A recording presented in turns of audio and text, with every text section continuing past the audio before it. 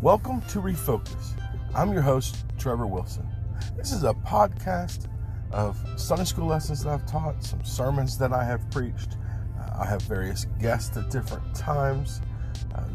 Basically, the whole idea is to just kind of refocus back on the Word of God, going back to those Bible stories, studying the Scriptures.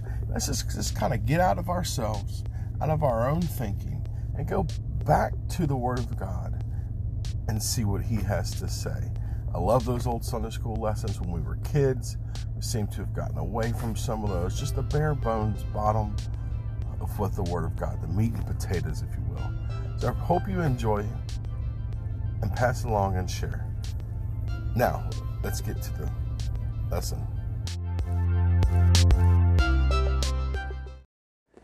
Hello and welcome back. Steve Wilson again, going through the book of Matthew. We're in chapter 10.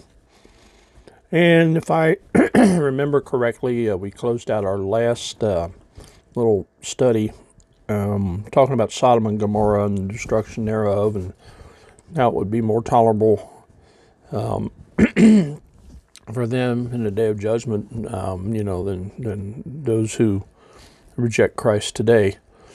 A lot of that, just has to do with the knowledge that we have now, and the way the world has become so small because of technology and that sort of thing. We can literally see this whole idea coming true that there's really no excuse for anybody, no matter where they are. It's very rare that there are people not heard of Christ. I realize maybe it does happen, but it's becoming less and less simply because of how easily we can reach people around the world.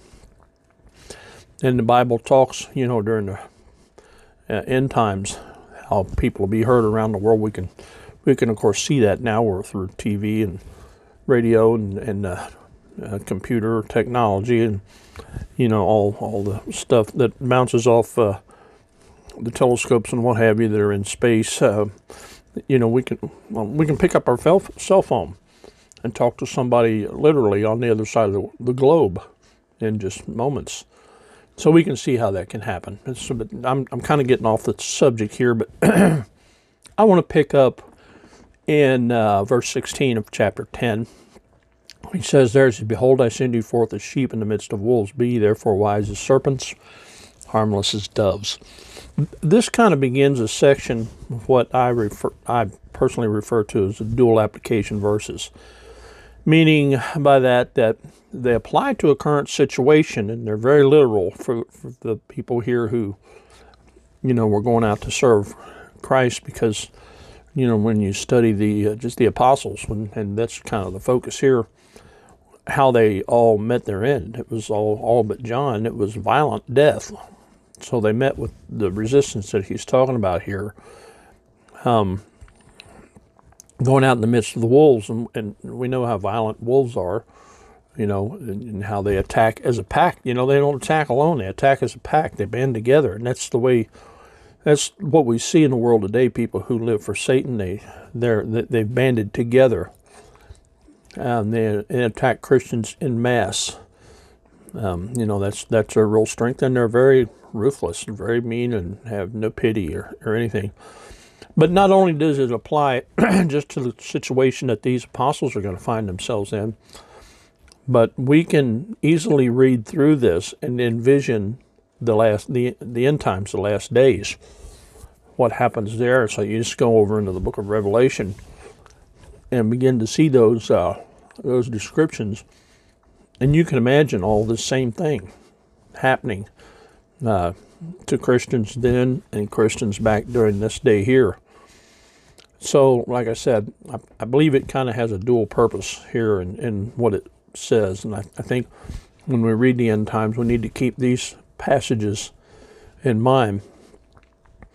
So he tells them to go out and as sheep in the midst of wolves. He says, be ye therefore wise as serpents. Serpents are very smart. They are very, very cunning. And I don't think it's any accident that Satan chose the form of a serpent in the Garden of Eden. Because, and I know a lot of people don't like reptiles and that sort of thing, but the truth of the matter is they're very beautiful.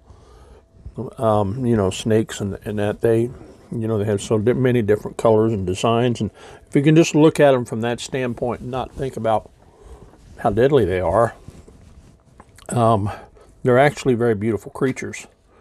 And for that matter, their delicacy as far as food is concerned. So, but they're very smart. They're very cunning, and they know how to stalk and conquer their prey, depending on what abilities they have. Some of them, like a python, will squeeze you to death. A rattler would bite you and poison you, and different things. They have different abilities, even though they're all the same species. But anyway, again, I'm kind of getting off the subject. The fact is, we need to be smart about what we do because of who we're facing, who we're up against. He says, but beware of men, for they'll deliver you up to the councils, and they'll scourge you in their synagogues. Men, for that matter, are very cunning.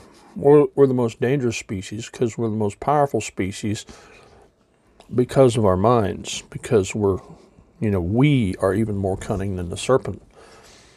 And we use that for and against one another.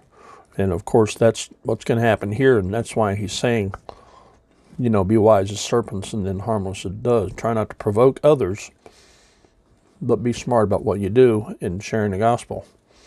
You shall, verse 18, and you shall be brought before governors and kings for my sake, for a testimony against them and the Gentiles. But when they deliver you up, take no thought how or what you shall speak, for it shall be given you in that same hour what you shall speak. For it is not ye that speak, but the Spirit of your Father, which speaketh in you. There's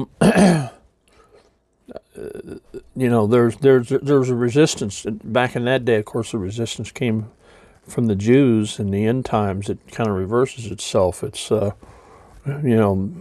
it's the Jews, the 144,000 that are speaking for Christ, but they still face that same kind of persecution.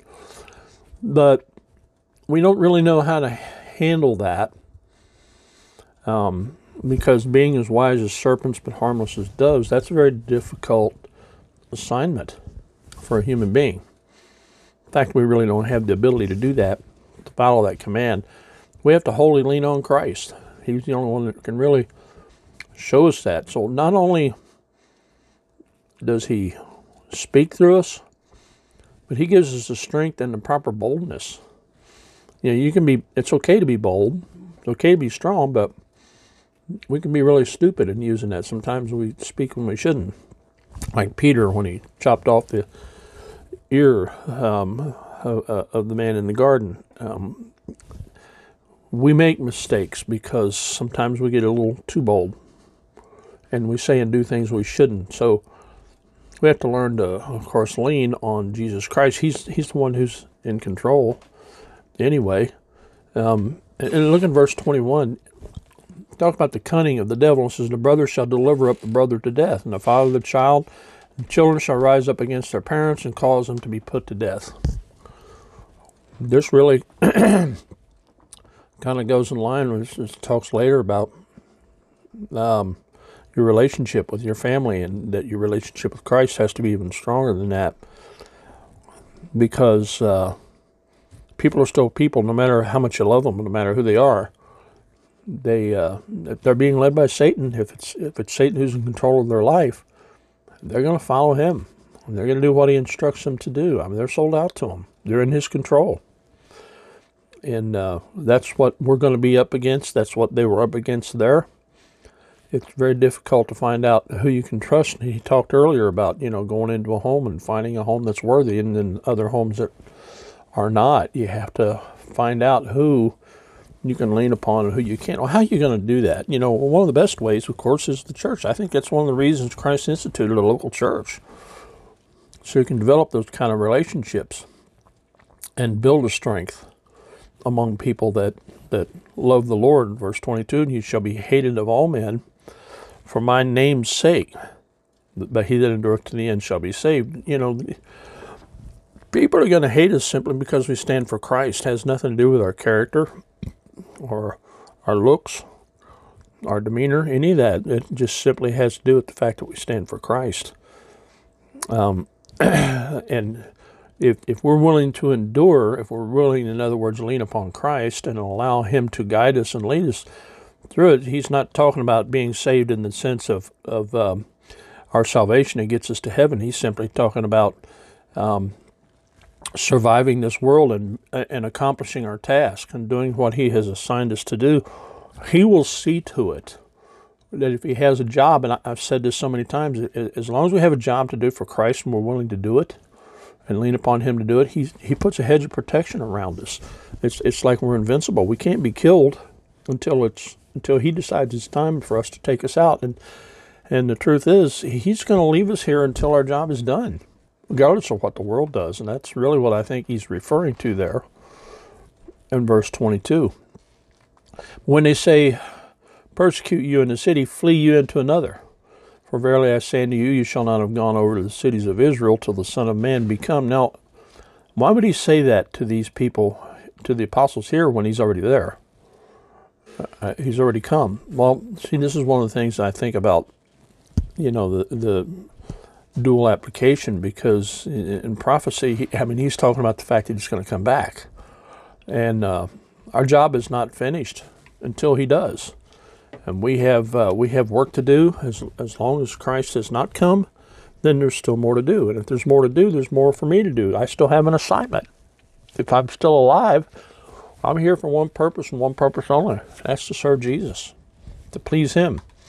And so as long as I do that, He's going to make sure and use me and give me something to do and give me value till He comes back. So we're not going to be able to complete our task until Jesus decides our task is completed. We don't know, when to quit. We don't know when to stop and who to talk to and who not to talk to and who to share with and who not to share with. Only God can decide that, and He does that when He sends His Son back for the second time. When He comes in the rapture, and He comes when He sets His foot on the earth. Then in verse 24, He goes into a section about comparing us to a master. He says, the disciple's not above his master, nor the servant above his Lord. It's enough for the disciple that he be as his master, and this servant as his Lord. If they have called the master of the house Beelzebub, how much more shall they call them of his household?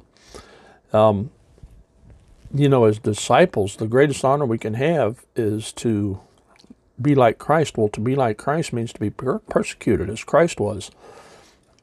Physically, we're in for a tough time. Things may not end well. Everybody's not going to like us. We're going to be persecuted by some of those that we least expect it to come from. And the persecution is going to be brutal. He talks about wolves, being attacked by wolves. In the end, that may very well be what happens to you and I if we're not here when the Lord returns, and we have to face death instead. It could be a very brutal death. Who knows what God has planned? I'm just saying we're in a very difficult world. And He says in verse 26, but He says, fear them not therefore, for there is nothing covered but that shall not be revealed, and hid that shall not be known. What I tell you in darkness, that speak ye in light, and what ye hear in the ear, that preach you upon the housetops. And fear them not which kill the body, but are not able to kill the soul, but rather fear Him which is able to destroy both soul and body in hell. He says our real enemy is Satan.